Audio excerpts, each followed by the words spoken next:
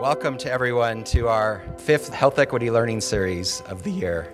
I got some great words of advice before I came up here. Normally, our CEO, Ned Kalange, does this, but I got some good advice from a colleague just now. Don't screw it up, so I'm going to try not to screw it up. As I said, welcome to everyone to our 5th Learning Series event this year. Before we introduce our speakers, I wanted to mention a couple of things. Last week, the Colorado Health Institute released a 2013 Colorado Health Access Survey. Findings highlight that disparities exist in our state, revealing that our incomes, our zip code, and our race ethnicity increases our chances of being uninsured. The survey also showed that Hispanic and Black Coloradans are more likely to report poor health status compared to their white counterparts. These conditions are rooted in a number of inequities that our speakers will address today. In addition, you'll be hearing from our distinguished speakers and as well as some materials that they've provided at your tables. By the way, I think I already screwed it up. My name is Chris Armijo. I'm a program officer here at the Colorado Trust. So thanks for the advice that I clearly didn't follow. Also, what you'll find there's also a number of publications on your table. The first is the Colorado Trust recently announced their new vision for health equity, dedicated to achieving health equity. To create health equity, we believe that all Coloradans should have fair and equal opportunities. We believe that all Coloradans should have fair and equal opportunities to lead healthy, productive lives, regardless of race, ethnicity, income, or where we live. Partnering with communities, we can advance fair and equal opportunities for all Coloradans to be healthy.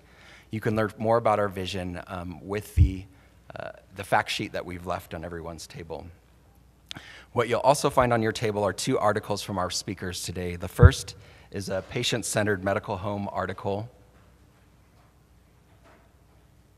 Patient-centered medical home, a path toward equity, authored by one of our speakers, Dr. Winston Wong, and also a second article, The Ethics of Medical Model in Addressing Root Causes of Health Disparities in Local Public Health, which was authored by Dr. Anthony Iton.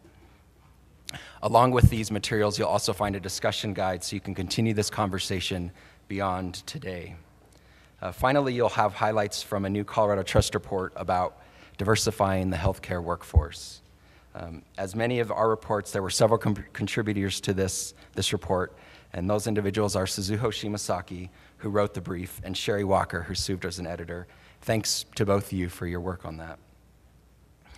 These materials and other resources can be found on our newly refreshed website, coloradotrust.org. In addition, I'm looking right at Mauricio. He brought some reports from the Office of Health Equity, hot off the presses, that he's willing to share or put on the tables. They're in the back.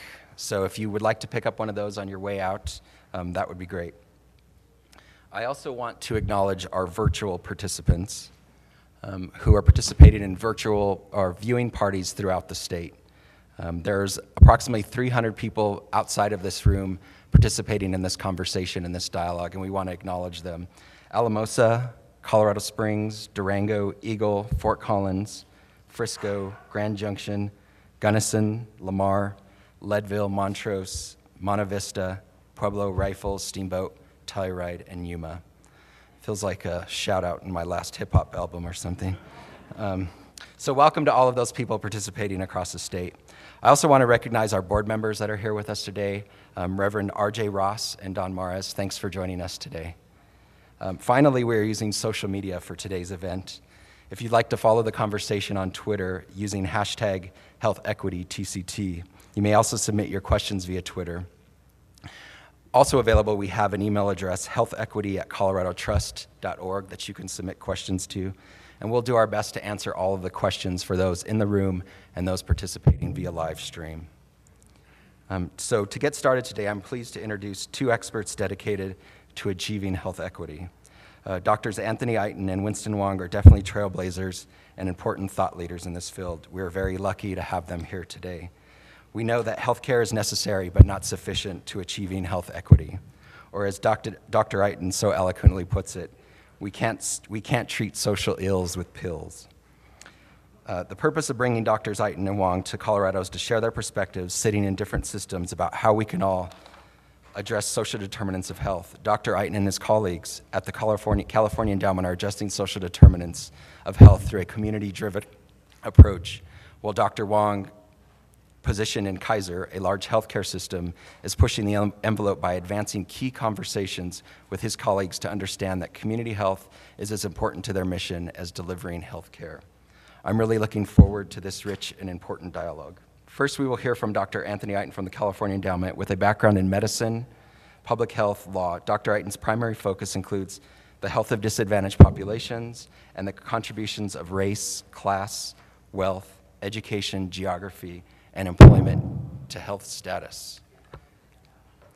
Then we will hear from Dr. Winston Wong from Kaiser Permanente. For over 30 years, Dr. Wong has worked to reduce health disparities for underserved populations to improve health care for everyone. Following their presentations, Dr. Iton and Wong will engage in a discussion where we will take questions from the audience. So now, I'm pleased to welcome Dr. Anthony Iton, Senior Vice President for Healthy Communities at the California Endowment.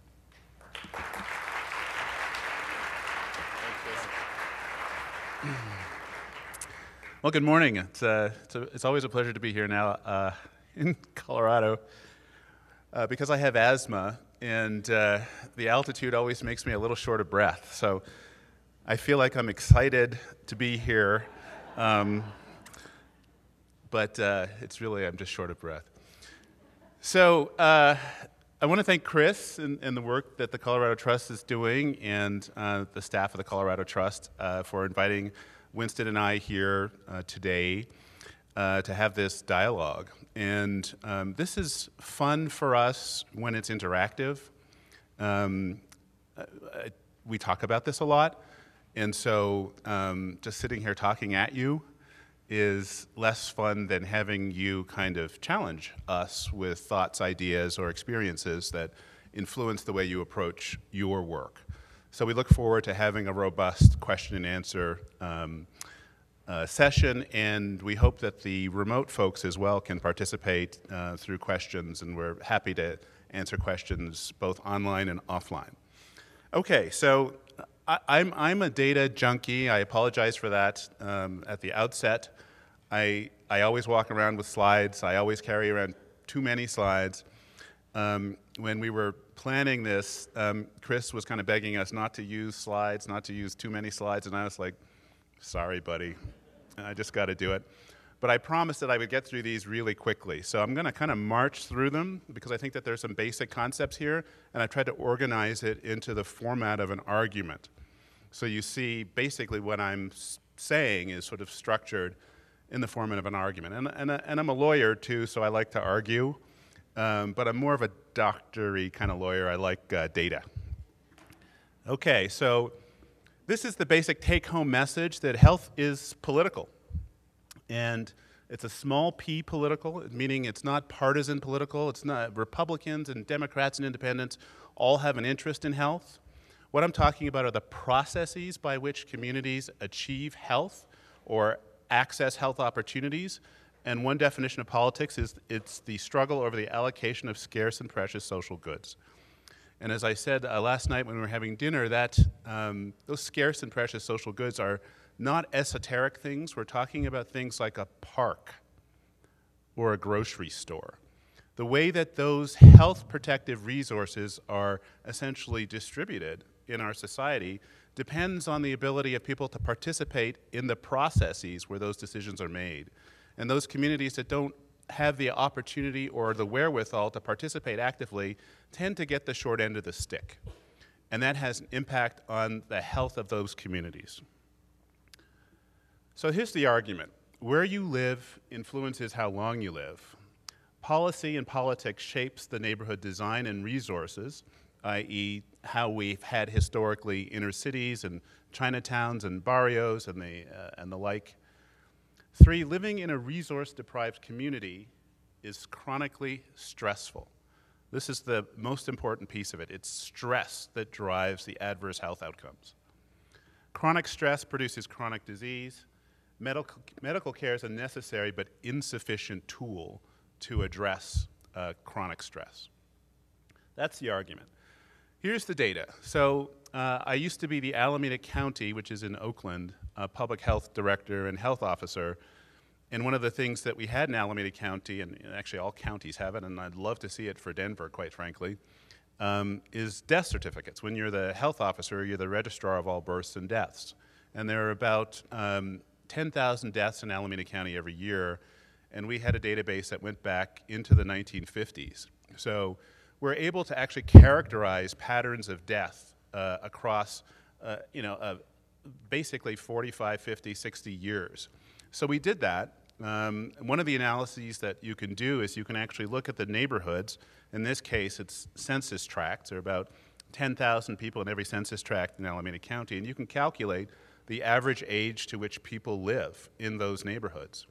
And when we did that, we found that there are concentrations of premature death in Alameda County. Those red areas are neighborhoods where people live, on average, less than 74 years, in some cases into the mid-60s.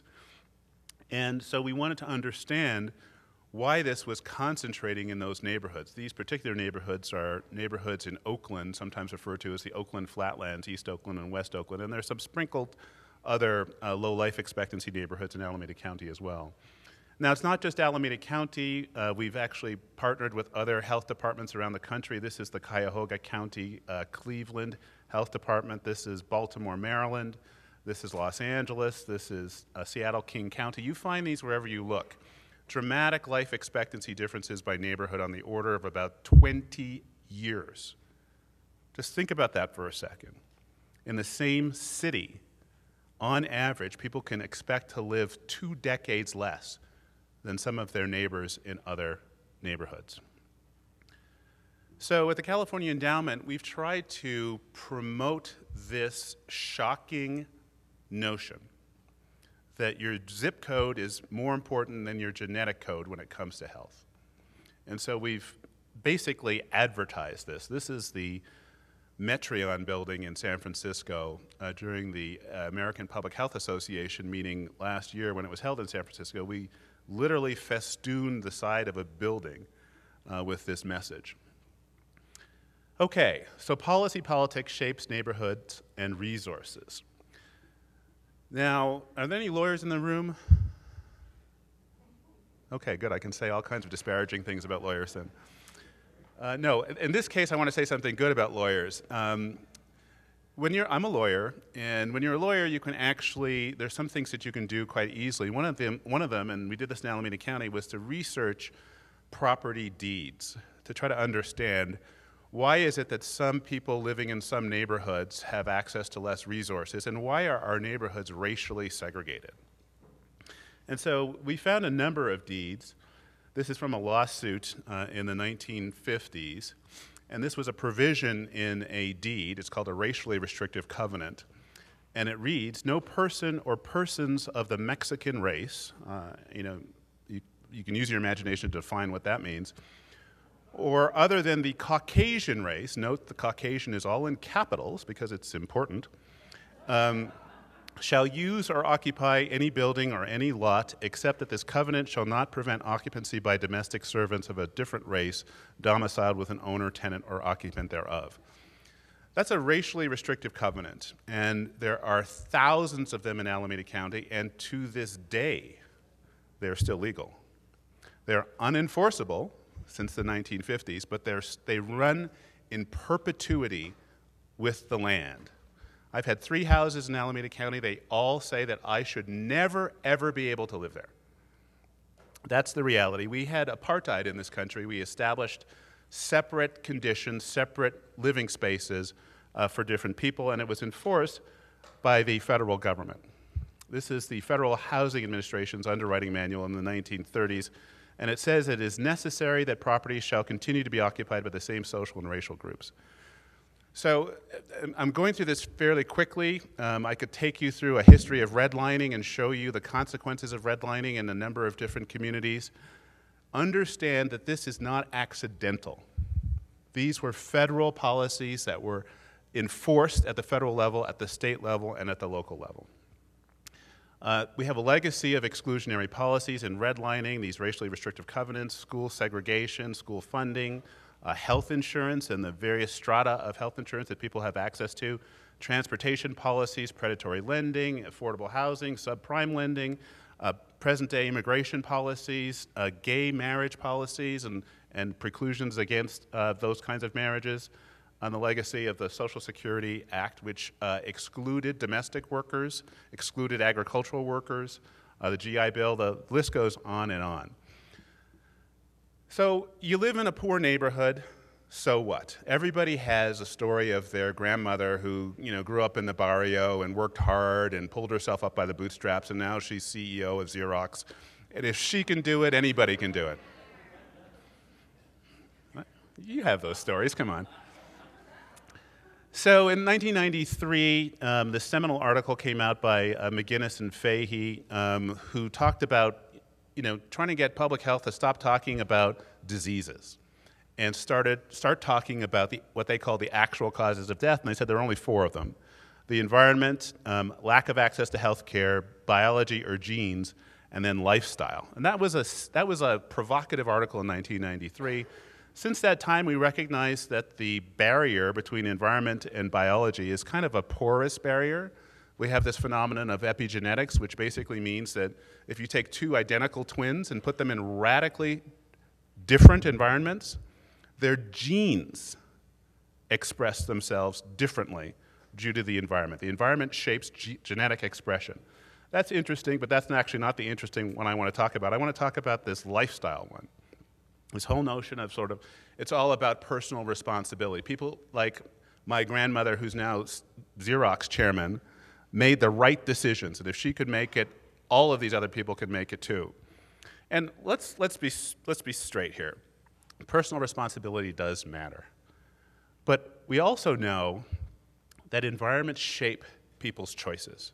And environments are powerful determinants of people's range of options. They also directly create stress. And stress actually encourages certain types of behaviors that we consider injurious to health.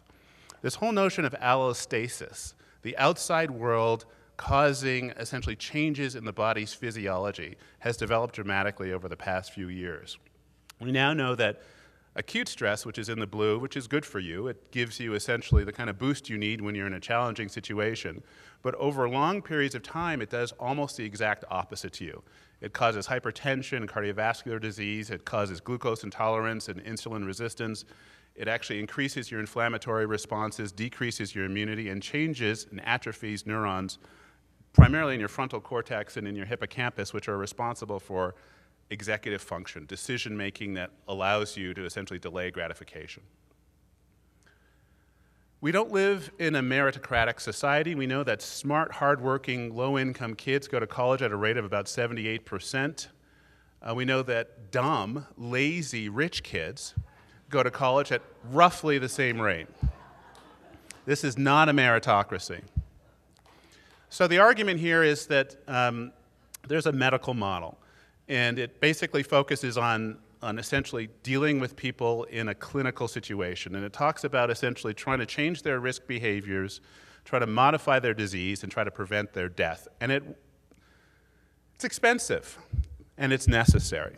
Our argument is that there are also a complementary socio-ecological model over which we have some influence, and we have ignored the influence that we have over the socio-ecological conditions that create the demand on the healthcare system. And we're just arguing that while we have to work downstream, we also have to look at definitive opportunities to intervene upstream that make sense, that are within our control. And that's the whole argument here. The world of health disparities lives downstream, primarily in the healthcare delivery system. The world of health inequities lives upstream. You can take the word health out and just talk about inequities produce disparities. And if you're a simple-minded person like me, you just talk about conditions producing consequences. And we deal to the tune of $2.8 trillion in the world of consequence management, or sometimes I refer to it as damage control.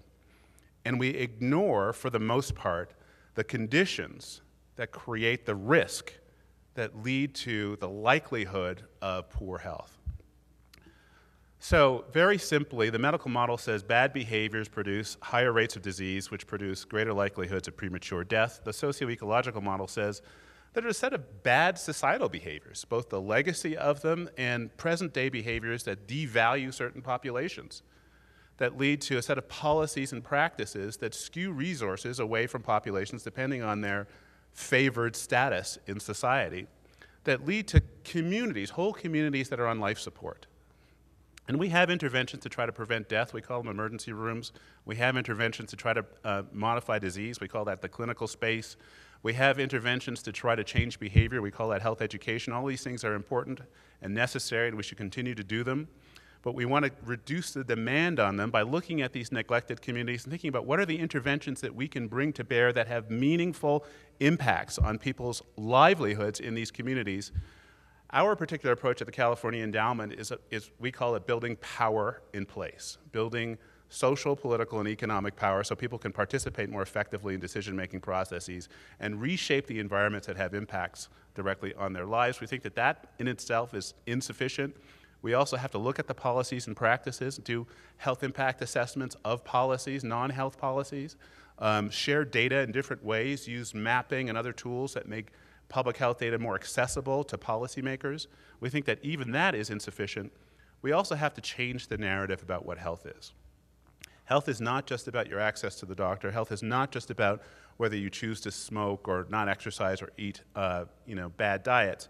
Health is also about the environments that we create that are man-made, that shape the opportunities for different populations to actually pursue healthy lives. So we're looking for a different kind of narrative which talks about inclusion and sustainable practices.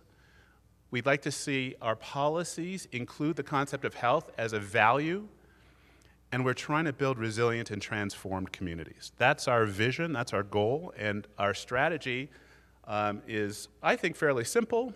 We can talk about it later. This is my last slide, I think, and it just is a reminder of how much money we expend in our healthcare delivery system and how little value we get for it, which is not to say that it's not important. It is necessary, but it's insufficient. And we need to think about that $2.8 trillion in a very focused way, because the impact that it's having on our state governments, on our local governments, on the federal government, the current debate around healthcare, around cost control, it's driving a crisis in virtually every endeavor of American activity. And we're smarter than this. We can use our critical thinking skills to come up with strategies to try to take the demand off the healthcare delivery system, particularly early in life, particularly in communities where there's so much concentrated disadvantage. Again, the argument is where you live influences how long you live. Policy and politics shapes those neighborhood conditions and the resources available to people. Living in a resource-deprived community is chronically stressful. Stress promotes chronic disease in an entirely preventable way. Medical care is a necessary but inefficient tool. Thank you very much. Thank you, Dr. Iton. Now please help me welcome Dr. Winston Wong, Medical Director for Community Benefit at Kaiser Permanente. Thank you, Chris. Thanks. It's great to be with you today in Colorado and share with you some of my thoughts. And it was interesting as Chris was talking to us, and Ned certainly was very instrumental in inviting both of us here. I think we were anticipating a little bit of point-counterpoint. It's not quite that, of course. I think, as you'll hear my sentiments, 99% of what Tony just shared with you, I endorse and heartily agree, and as he knows, I'm part of the endowment's board, so certainly a direction that we feel, and I feel personally, is critical in terms of the future of our country, in terms of achieving health equity. But I have to say, too, it's difficult to follow Tony. He's kind of the rock star of zip code is more important than genetic code, and I really enjoy hearing Tony speak whenever I have a chance to. Now, I do want to ask you, how many of you in the audience are in clinical settings or a clinical provider? Okay, maybe about 20 or 30%. And the thoughts I have to share with you are very much related to the fact that I'm a family practitioner and I'm a primary care provider. I continue to see patients at a federally qualified health center, and my patients are immigrants, Chinese-speaking, and in low-income communities. And part of my thoughts that you see in the paper that I co-authored with a number of colleagues had to do with a personal sense of, well, it's actually a cathartic kind of exercise, existentialist, in terms of what am I doing as a primary care provider in the setting of caring for patients that are impacted by social determinants. And should I just kind of throw up my hands and basically say that I need to become totally a public health advocate and or a social activist and not really consider how I interact with patients in the clinical setting? Now, I think all of you who see patients in a clinical setting realize there is a very special relationship that clinicians have with patients. And even if you're not a clinician, as you reflect on your experience speaking to your doctor, to your physician assistant, to your nurse practitioner, there's something that's very critical that happens in that interaction. And it is something that I believe why I entered medicine. I speak to medical students about what this special relationship is. There's something that's been corrupted, I would say, in that relationship over the last generation or so as the medical industrial complex has developed.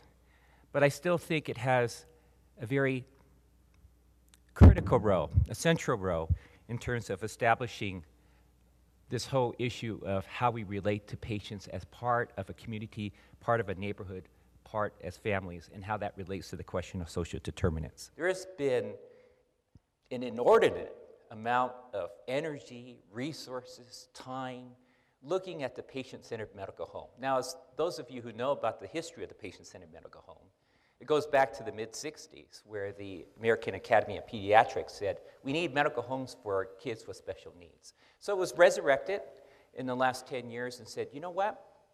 It's more than just caring for patients in a unit of service, in a fee-for-service environment. It's about thinking about the continuity of care and how physicians and the healthcare team need to surround themselves with regards to what it means to care for patients and that patients are at the center of what we do. Now, the NCQA took on this, one of the groups, I think the Joint Commission did as well, is in terms of trying to codify what these issues of the patient-centered medical home are. So I'll tell you what these units of analysis in terms of how you can verify that a patient practice is indeed patient-centered, a physician practice is indeed patient-centered. One is to have enhanced access and continuity. Two is to identify and address the patient populations. Number three is to plan and manage care. Number four, provide self-care, support for self-care, as well as community support for patients. And five, track and coordinate care. And finally, measure and improve performance. See, these were the basic tenets of how you could prove, and this is really associated with very tangible financial incentives, that you are patient-centered. So I thought about this and I said, you know what? This is a course that is indeed good. But I was also mindful of this whole paradigm, which I think actually Tony referred to in terms of the McGinnis article, that if we really understand medical care, it's only maybe about 10% of what ultimately results in health. So if we invest so much in the patient-centered medical home, are we actually fooling ourselves that we achieve some sense of better health for our communities? Now, I actually like this particular graphic a little bit more than the one Tony showed, because it suggests that this is a dynamic process, right? That these are gears that move. Now, I also argue, though, that even though under this particular graphic, that medical care perhaps represents 10% of the equation in terms of ultimate health, as we can see in today's headlines, literally, that medical care 10% aspect has a lot of torque in the social condition in which we talk about in our country. The fact is 10% of our total health is related to medical care, but 18% of the GDP is invested in medical care. So the question is, how do you exploit this aspect of 10% but being disproportionately having more power in terms of defining how health is going to be rendered and ultimately delivered for our country? So relative to patient-centered medical home, I think we understand that there's shortcomings around the PCMH, despite all this activity that's put into trying to accredit different organizations to become PCMHs. Now, what is it about the PCMH that falls short? Well, as you recall, I went down through these 5 different criteria in terms of what a PCMH is. It's basically a sickness care model. Arguably, it's not even patient-centered. It's about patients or it's about physicians and their healthcare teams delivering on an outcome that is premised on people becoming sick and entering into the healthcare system. It is not about wellness. It's not about health. It's not about what do practices do relative to investing in the conditions in which people find a formula for health and a way to stay well.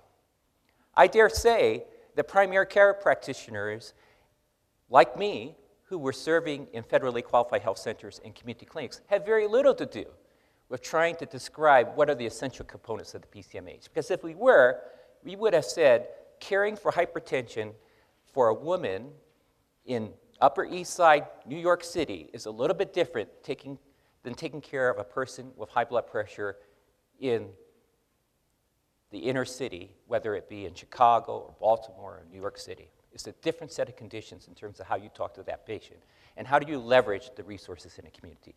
So I was actually quite critical of all this energy that was being pushed towards the PCMH, recognizing that it had some hope, but certainly short on delivering on community health.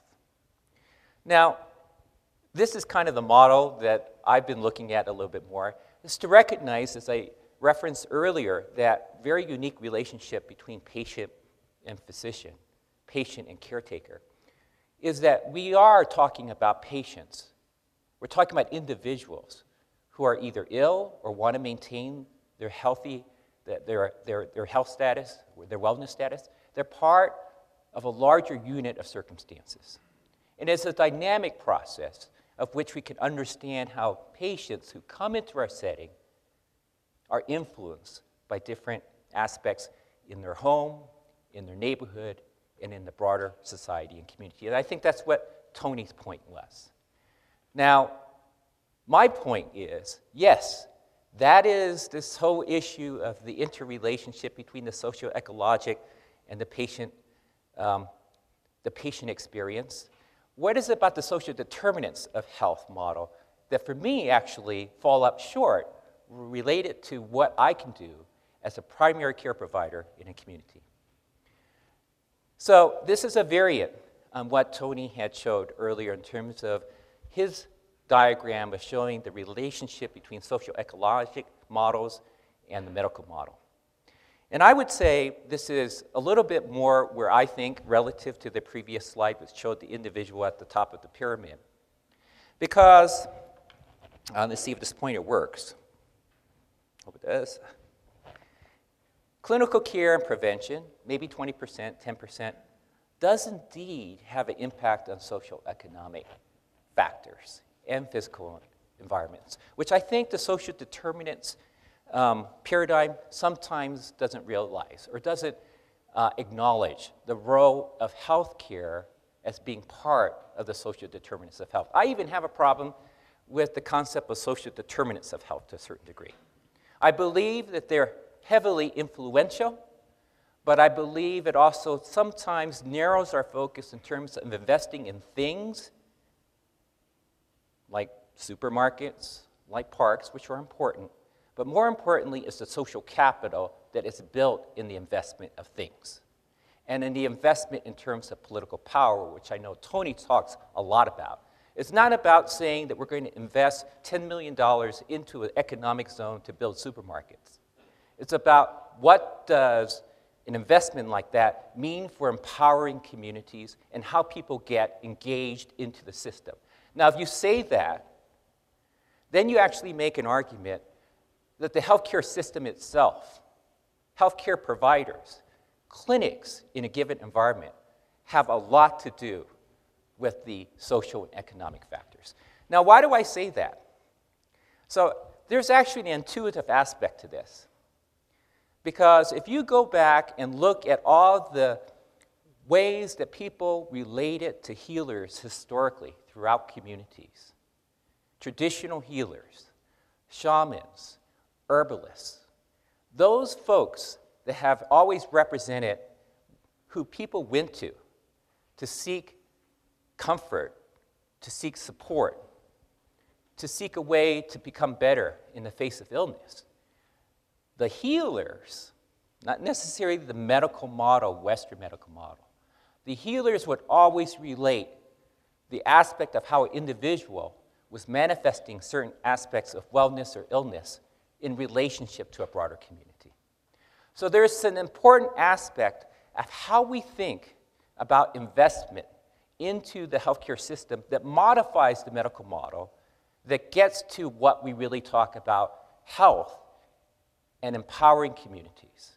So I don't want to make such a stark demarcation between the medical model and the socio-ecologic model. I think there's actually a third space where when one seeks medical care, when one seeks health care, when one seeks prevention, that healthcare providers have a very critical role in framing the discussion, as well as activating neighborhoods, activating patients, activating communities in terms of how to think how this could occur. Now, what are the examples? I don't just say this because it's just my argument. I draw this from some personal experience. So as I mentioned to you, I'm a primary care provider, a family practitioner in Oakland, Chinatown. In our FQHC, we would have earnest discussions, and I've had these discussions with my patients themselves. They said they went to the hospital and they were stuck in the waiting room for 4 hours because no one could speak to them in their language. The conversation I would have with my patients is, you know what? It is your right to ask for interpretation. You are a taxpayer, you're a citizen of this community, therefore, we do not have to passively sit by where you become just a passive consumer of whatever the system gives you. You need to be an advocate, and you need to be part of our advocacy movement at our community health center. So we used to actually activate hundreds of non-English speaking immigrant Asians who were not used to the American system and have a town hall in their language. We would have real-time translation and interpretation and have the community talk about what were the healthcare needs in their community, articulate these, and actually bus a number of folks down to the city hall or to the county board of supervisors to make their case. So that is an illustration of how when one gets into the conversation in this very unique relationship that a healer has with patients, that there is a bridge towards talking about broader issues of community empowerment. The other aspect of this is when I tour people around Oakland, Chinatown, I will say, do we need a supermarket in Oakland, Chinatown? We do not need a supermarket in Oakland, Chinatown. There are plenty of groceries that have fresh vegetables, fresh food. Do we need better schools? Arguably, we do. But there are actually Chinese language schools that many of the kids go to after school. Do we need more help for elders and seniors? Absolutely. Many of them live in isolated housing situations, but many of them are part of an extended family where the grandma is actively in care of their grandchildren. What we do need is political empowerment. And if you look historically at various communities, always been a question of political empowerment. And my my argument is if we look narrowly in terms of social determinants, and we think merely in terms of investments, we've actually missed the boat here. It's about investments that are related to community empowerment and investments for making voices in communities. There's another example that's not just the medical model that is related to community empowerment. And I'm not sure how we sometimes forget this, but if you look at the HIV epidemic, it started off as a medical issue in terms of this infection causing people to be immune compromised, causing untold mortality, loss of years of people in their most productive life, a portion of their life.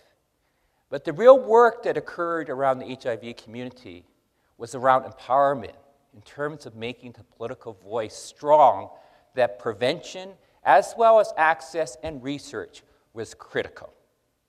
And one could argue that the HIV community has done perhaps the most powerful job in terms of changing the dynamic between the medical model and crossing the bridge around social ecological issues.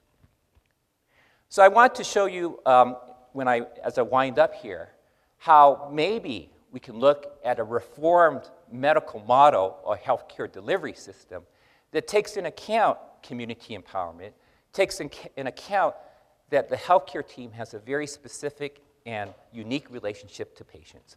And this has to do with the mapping that I think Tony actually showed relative to his role at the Alameda County Health Department. This is actually Kaiser Permanente data. Okay, so these are our maps for our members, and you can see this is asthma prevalence hotspots. These are Kaiser Permanente members living in the Bay Area, and you can see where the red spots are, where there's high prevalence of asthma, high prevalence of hypertension, high prevalence of obesity, and high prevalence of diabetes. The red marks are always consistent, and they track where our members, who are fully insured, live, as Tony said, but also represents if you're a community provider, what is your specific and unique opportunity to change the community balance of power here? And is there a role that Kaiser Permanente plays? Is there a role as a primary care provider plays in terms of investing into how we see people taking control of their lives individually, their neighborhoods, and their communities? And we at KP are going through this journey. I won't tell you that if you went to KP tomorrow that you're going to have this very earnest discussion with your internists, but I will say that we're trying to put this into the formula, into the discussion. Because if we think about healthcare in the 21st century, we can't think of it solely in the terms of the medical model, nor would I say we can solely think of it as solely a social determinants model. It's about social influences. And as Tony said, I think much of this is related to how we're starting to understand the juxtaposition, the interface between individual manifestations of disease and stress and the community influences of stress, and how people can become more activated to be empowered to work on those stressors. I think those are the last points I wanted to make. I think you can see that my remarks are intended to really save a place for primary care, save a place for practitioners in terms of how we become part of the solution to address social influencers of health and to recognize that we have to invest in terms of models of care that occupy a third space to accelerate a discussion where we can get into some really interesting aspects of how to modulate health and improve health, invest in health. So thanks very much. So we're going to have these two join each other up on stage. So maybe Dr. Wong, you could start us out and ask Tony one of your questions that you would have of him.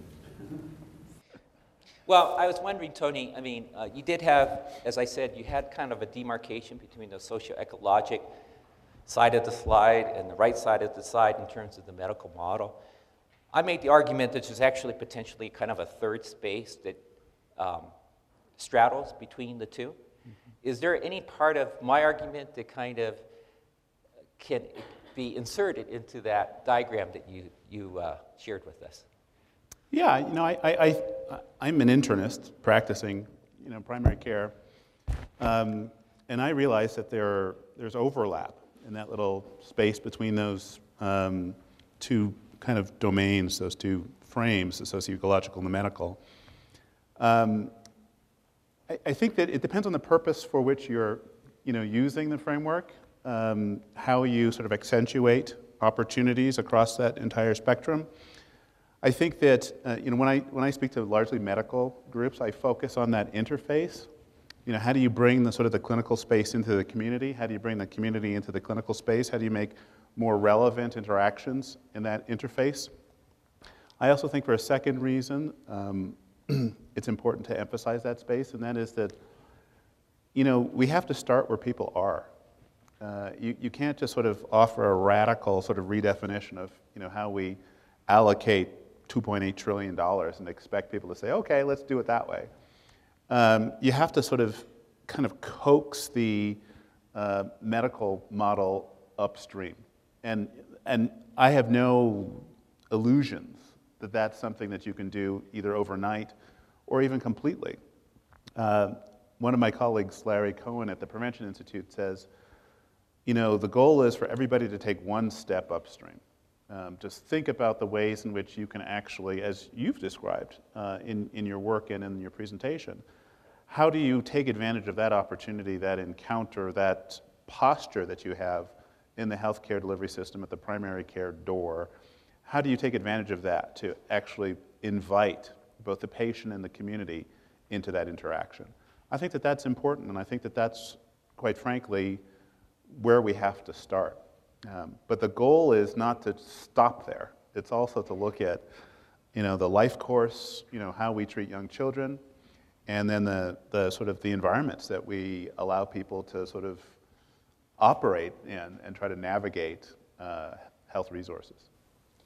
The thing about children and young families.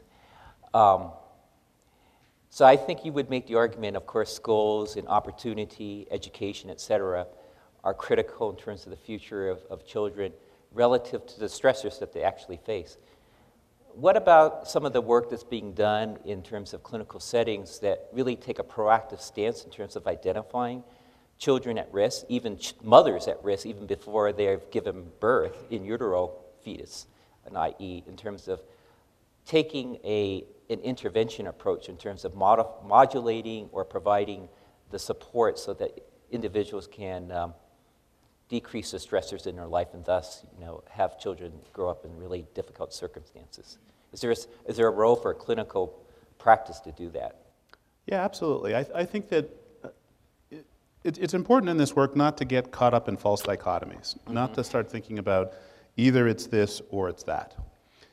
We're smart enough to hold, several competing ideas in our head simultaneously, and you have to be able to do that to do this work. One thing that's clear is that for young children, the medical model has some real value. The interventions that you can make in early childhood, in the early childhood space to identify problems, to identify learning issues, to identify stressors in the parents, to identify nutrition issues, are critical. Those are preventive interventions, and they're critical in that early window of opportunity of the developing brain. All that being said, there are also critical social interventions that can be made in that period and throughout the life of the child and the family to reduce the stressors in the environment that the child is growing up in, amongst the parents, in the community. We neglect that period, and we leave people on their own. And the consequences are that we end up paying for it, as Kaiser studies, the adverse childhood experience studies show. We end up paying for it in chronic disease burden later on in life, which is way more expensive to try to address, and it's a waste of human capital. So the argument is that let's not engage in false dichotomies. Let's recognize that we have critical thinking skills, and that we can manage somewhat competing concepts simultaneously in our heads and in our practice, and think about the kinds of investments that have dual value, that both identify problems in the early childhood, but also help reduce the stressors of parents that are trying to navigate in very complex societies. Maybe there's these conflicting concepts in our audience, and I like to get a sense of maybe where they're coming from and how they're trying to address this. Love to. Or maybe we haven't dichotomized enough and make it. Any questions or comments in terms of kind of the dialogue that Tony and I are having? We have a question from our audience.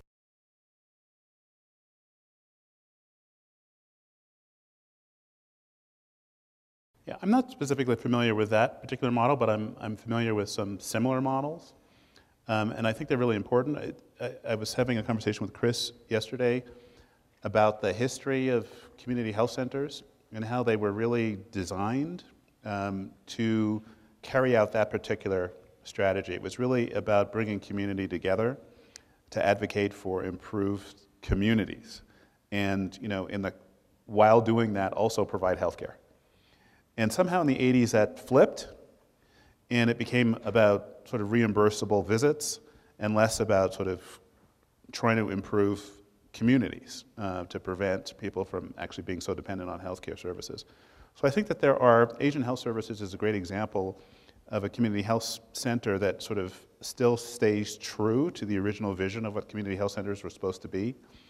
And I don't think it's easy, by the way. I think this is a tough thing to do in a highly competitive and resource-deprived environment.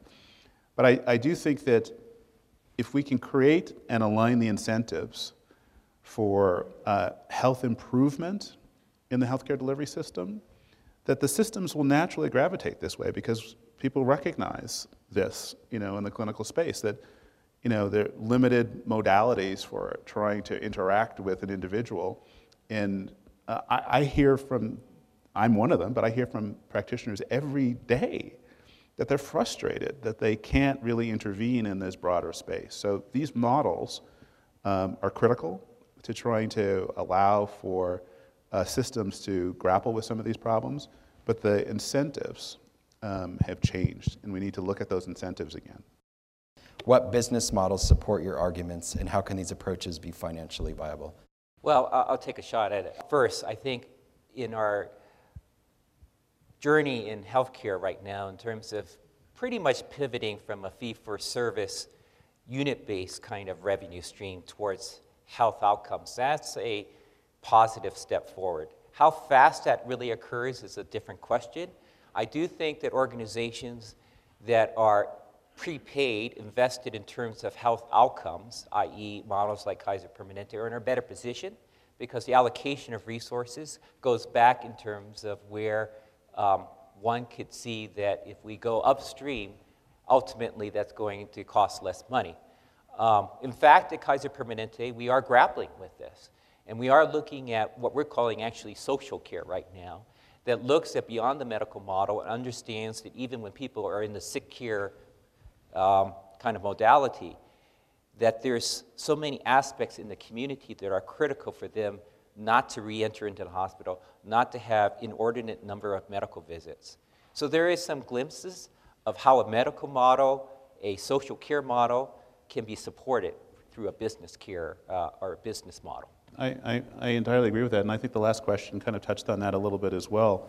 I think it's about aligning incentives, and we have a fragmented healthcare delivery system where the incentives are all pointing past each other, and we need to reorient the interests of the various components of the healthcare delivery system around what Kaiser and other integrated delivery systems are able to do. They're able to focus on what actually improves health, because what improves health is aligned with what saves money. And that's a good thing. So I think that the business models that align those incentives are the ones that the 21st century will demand. It seems like most of the discussion has been focused on the interface between the social determinants of health and the healthcare system and healthcare model, medical care model. Tony brought up the fact that we need to focus more on chronic stress and the impact of chronic stress on somebody's health. Describe to us what that interface looks like of elevating and focusing on chronic stress, both within the community and in the healthcare system. So thank you for raising that issue.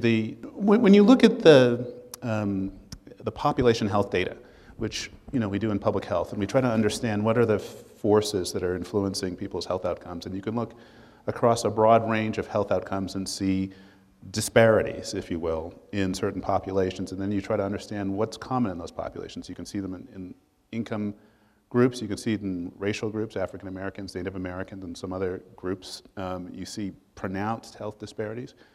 And when you study the experience of those populations in this country, you recognize that they have faced barriers that were human-made barriers that are intentionally designed to essentially make it harder for them.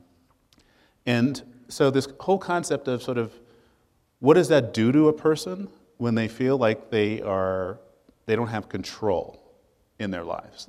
We talk about this concept of agency, the ability essentially to sort of marshal your resources to tackle your challenges and to have the confidence to be able to do that effectively. And the balance between resources and stressors, if you will, is what we're trying to achieve. We don't want people to be completely stress-free because, as my friend David Williams says, the person who has no stress in his life is dead. We want people to have the resources to be able to manage the stressors.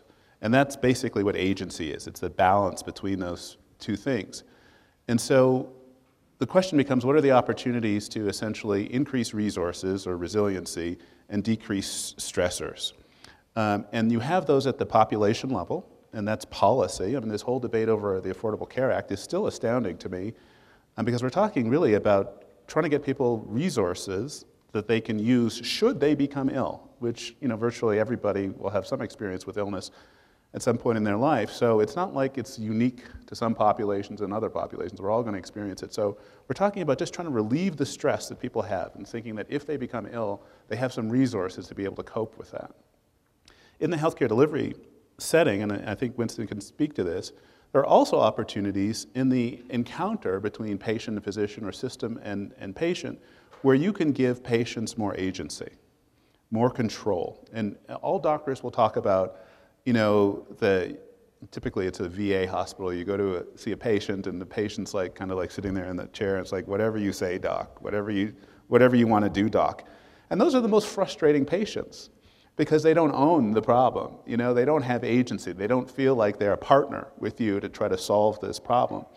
And so there are strategies, and Kaiser is very good at them, and I'm sure Winston can talk about them, to try to actually engage the patient more as an active participant in the problem. And I think that is the same basic principle that we're talking about in communities, trying to give people a sense of agency. That's why we try to build power. We try to give people a sense of control over those factors that are influencing their lives. I think this is really interesting because, I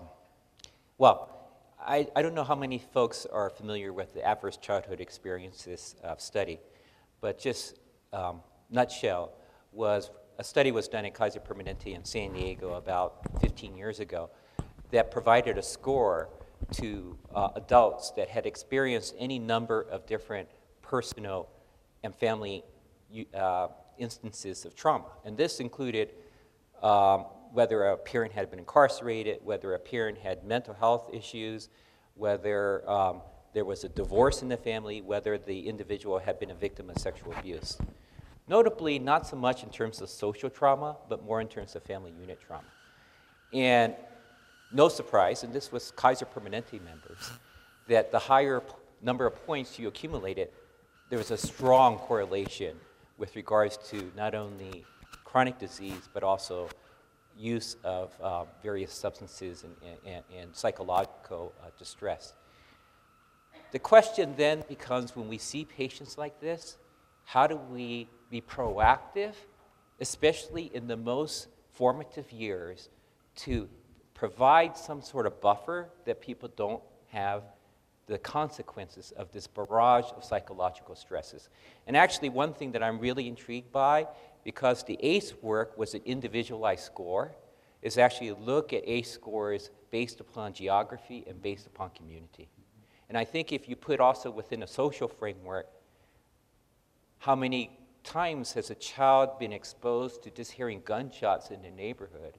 Is that associated with a much more risk in terms of eventually developing chronic disease? We haven't grasped this very well, and I think the healthcare team, public health, and community, this is where the interface really occurs. Thank you. So we're going to take one question from our virtual participants.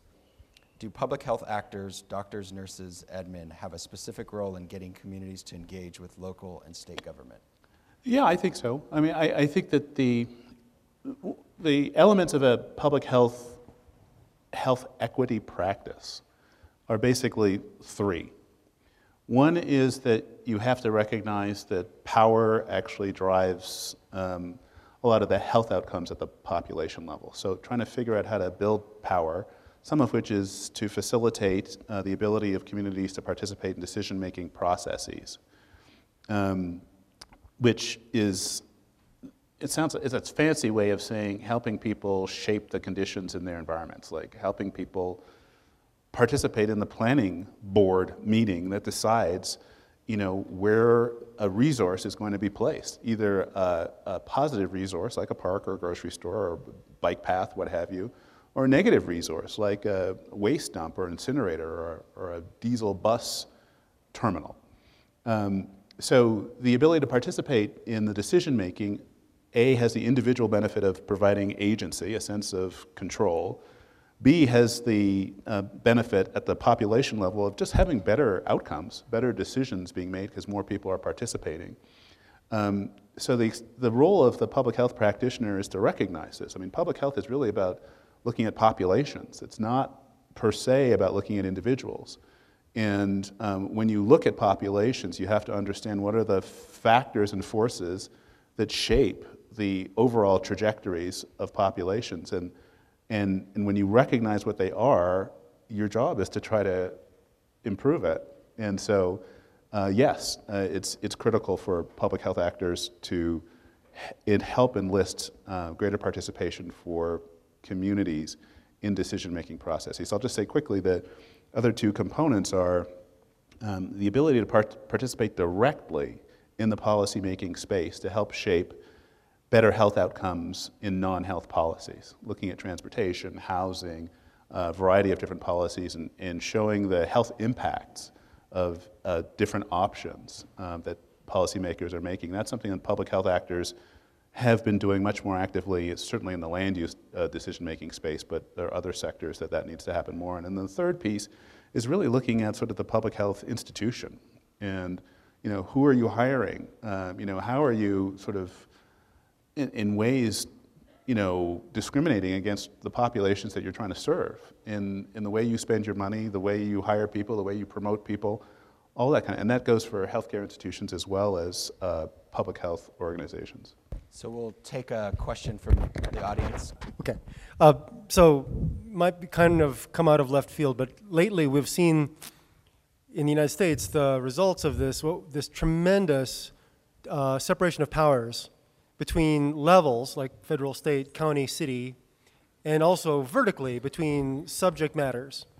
So we see that states can subvert federal policy, counties can subvert state policy, cities can subvert, all up and down the line. And with even the policy areas, there, like for instance, I think for Denver, just regarding air quality, there might be 4 regulatory agencies, I believe, and that doesn't count things like citizens groups, interest groups, industry, and so on.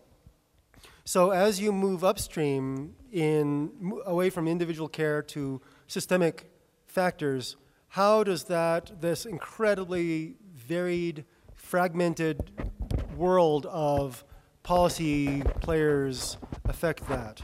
There's this guy by the name of George Kaplan who used to run this thing called the Human Population Lab out in Alameda County and with Michigan, and he's recently written a paper on just that hypothesis that the fragmentation, regional fragmentation of both institutions that oversee public health and health outcomes, and the siloization of various sectors He did a comparative analysis of different regions across the United States and showed a correlation between the more fragmentation you have, the poorer the health of the population in those communities. And so the hypothesis is that when it's so fragmented, it's difficult to come up with collaborative, pooled resource solutions.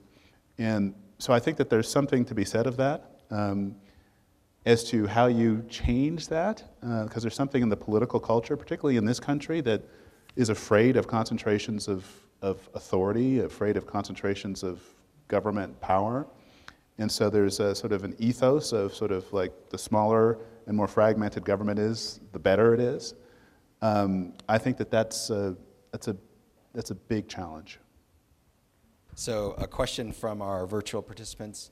How do you build power in communities when some in power are unaware or deny such inequities exist? Well, I think that's certainly a political organizing question. I do think that it goes back to our social activist days, I guess, going back to the 60s and 70s, with regards to putting a voice or amplifying the voice of the folks who are most vulnerable. And that's about building political units and structures and movements. And actually, it's very interesting that if you look at the UK, they actually spend a lot of energy looking at how social movements can be integrated into the healthcare discussion, which I think probably we could stand to hear a little bit about that. It's going to be a tough road. I mean, given just the venom that I hear every day across the country and on the news channels. But it is about what the Endowment's doing in terms of these 14 communities around establishing a voice for youth, establishing a voice for folks that are immigrants, establishing a voice for the people who have been historically marginalized. Yeah, I would agree with that. I mean, I think that the nature of this work is, it's really not that complicated. It's really about optimizing democratic processes and showing the connection between the ability to participate and the benefits that yields in terms of health protective resources. So we live in a democracy. I mean, our primary logic about how we make decisions is through participatory government. And we've seen sort of essentially backsliding on participation, over the years. People have been tuning out. And it's not just low-income people. It's many middle-income people. Many people in general feel like the process doesn't include their voice, doesn't have their interests at heart. And that's a problem for us as a country. So, the question is, how do you convince people in power that, health inequity exists and that they have a role in it? We've taken the position that, either we convince them or we replace them. I mean, it's really, that's what democracy is. So what's new about this is that the health consequences of inoperable democracy are now starting to reveal themselves through various different types of analyses. Thank you. So we have a question from the audience.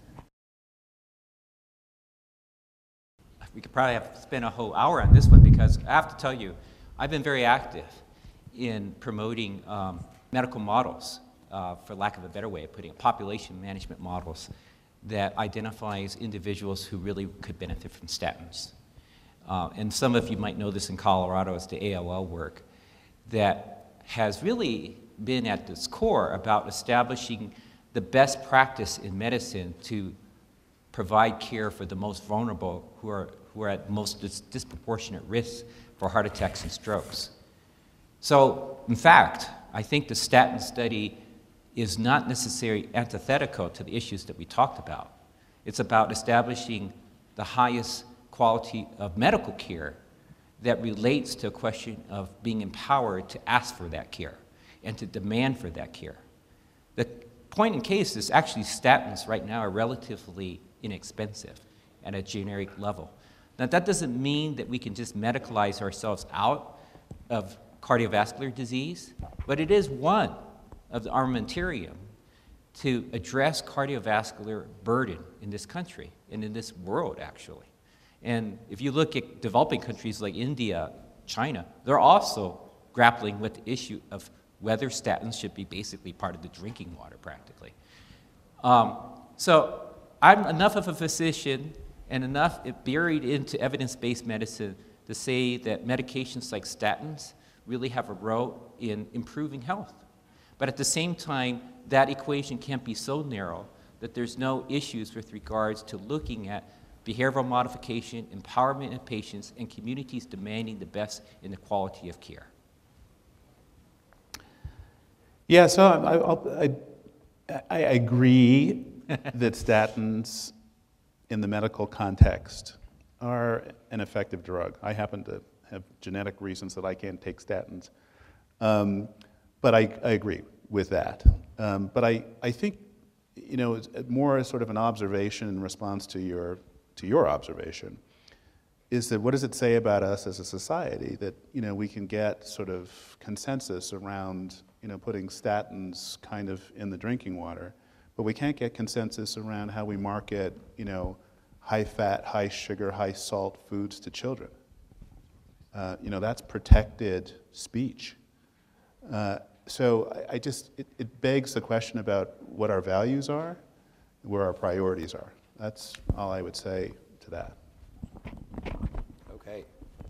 So we have another question. How do we move from doing what's cost effective to doing what's right, or can we do both? Wow. Well,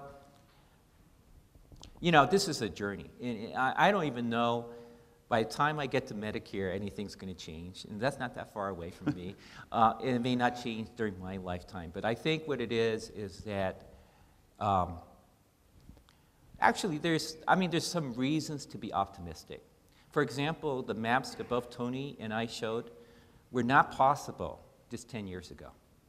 So if we actually harness some aspects of data collection, which Tony again is a geek for, even this whole thing about big data in terms of really declaring in front of our face what is the real manifestation of disease, illness, and associations with health and wellness, that we might actually have a real honest discussion around what keeps us well and what keeps communities thriving, and the issues of the imbalances of power to replicate the disparities that we see.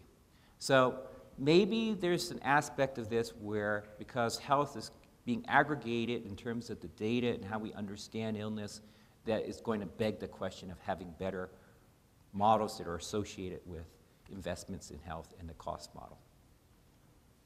Yeah, I think that the question sort of infers that there's some conflict between cost effectiveness and what's right, and I think that there's probably some truth to that. But if you just look at what's cost effective that we don't do, early childhood is cost effective. It saves you $17 for every $1 you invest. That's the opinion of right-wing think tanks as well as progressive think tanks. There's consensus around that, but we don't do it. We know that investing in keeping kids in school and reducing dropouts is cost effective. People are much more productive, and there are much fewer societal costs associated with having to manage kids that don't have a high school education. Yet we don't do it. So I think that if we did what was cost effective, I think we'd be in pretty good shape. But we don't, never mind doing what's right. We don't do what's cost effective. So I think that the issue is deeper than that. I think we have to understand, politically, how we make decisions. And I think that's, until we understand that and grapple with that and recognize that, we have sort of walked away from true democracy, I think we're going to be constantly bickering about things on the margins. We have a question from our audience. So my organization has been working with the state of Colorado on developing our state health innovation plan.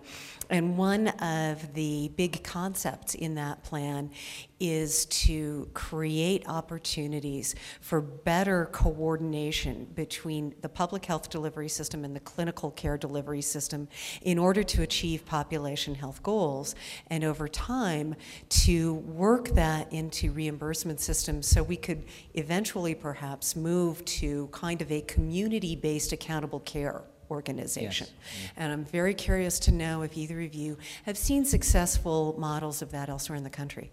There is some limited success models, and I don't know if you actually have heard about the Public Health Primary Care Playbook, the Dumont Foundation funded initiative that's being engineered by Duke University and Dr. Lloyd Michener. So we have some examples where, for example, asthma care was proactively intervened with regards to the environment. And actually, Tony's doing some of that work, I think, in Fresno as well. They're limited, very limited.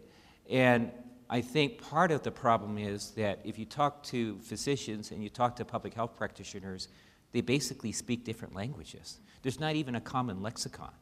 In terms of, if you said population health to many of my colleagues at Kaiser Permanente, they would say, oh, you're talking about individuals with diabetes? And if I talk to a public health person, they said, no, we're talking about Alameda. So there's a lot of difficulty in terms of where is that ground in which it can take place. I also say, too, when's the last time a primary care doc, they can't even name their public health director probably. And there's little interaction in terms of a public health person saying, do you know what the rates of asthma are in your practice? And let's just figure this out, because maybe there is a win-win here in terms of you having to deal with fewer patients in the ED, you having some incentives to keep people out of the ED, and from the public health department having maybe built in, eventually, some revenue come into the public health department in terms of these care outcomes. Yeah, and I would agree with that entirely. I think that the real challenge is that the public health infrastructure is decimated. It's insubstantial, and particularly the medical side of it. I mean, there's a lot around the sort of environmental, sanitation, restaurant inspection, the sort of traditional kind of environmental health. There's some around, maternal and child health, and some around emergency preparedness. But the real kind of medical side of it it's even arguable that it never developed because, while we've moved from sort of a 19th century kind of epidemiological profile in this country, which is, that largely of acute infectious diseases, to a 21st century, which is largely around chronic disease and disease management. The healthcare system is slowly moving that way. The public health system hasn't moved that way at all. There's literally no funding for the number 1, 2, 3, 4, and 5 top killers of Americans in the public health system.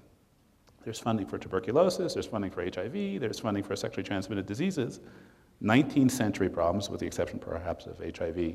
There's no funding for preventing cardiovascular disease, except for sporadic tobacco funds. There's no funding for cancer prevention, again, except for sporadic tobacco funds, stroke, chronic obstructive pulmonary disease, accidents.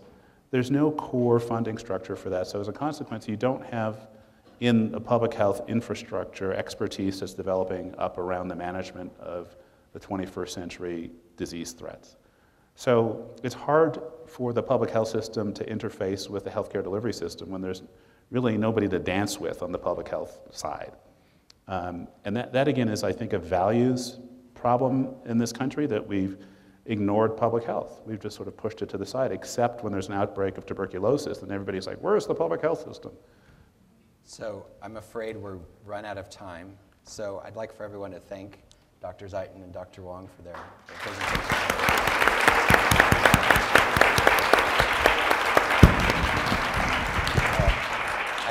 I think both of them have made a pretty compelling case that our health depends on much more than medical care, and it's all affected by where we live, our education, our income, et cetera. So thanks for that. We wanted to also share some good news with all of you. I know I've seen many of you here over the course of the 5 Health Equity Learning Series events, so we're going to continue this. We just got approval through our Board of Trustees, so we're going to continue this through 2013. So we're going to continue to bring great speakers like Dr. Wong and Dr. Iton to share with us their expertise and knowledge. And if you have ideas for speakers, feel free to share those with us. And we'll also make information about those events available on our website, or you could sign up for our emails. Also, we'll make this available. I think we usually have this, we'll have this entire event online and the live streaming of it on our website in the next couple of weeks. I also want to remind everyone that we do have a survey, and this is where you can give us some good feedback on speakers or how you just like the event in general. So if you could fill that out, that's incredibly helpful for us as we plan new events and incredibly helpful for us into the future. And before I wrap up here, I just want to thank a couple of people that are really integral to making this happen. Patricia Martinez, Elisa Bourne, Jill Johnson, and Tara, who you don't see, who's helping everyone who's live streaming to make sure that their live streams are working. They've been incredibly helpful in helping us put this together. I also want to recognize Courtney Ricci and Maggie Frazier, who are the other two legs of the three-legged stool that helps to put all of these events together. So thanks to those guys. So again, thanks again for all of you joining us. We really appreciate you being patient with the cranes that they're building outside and finding parking, and we look forward to seeing you at future events. So thank you.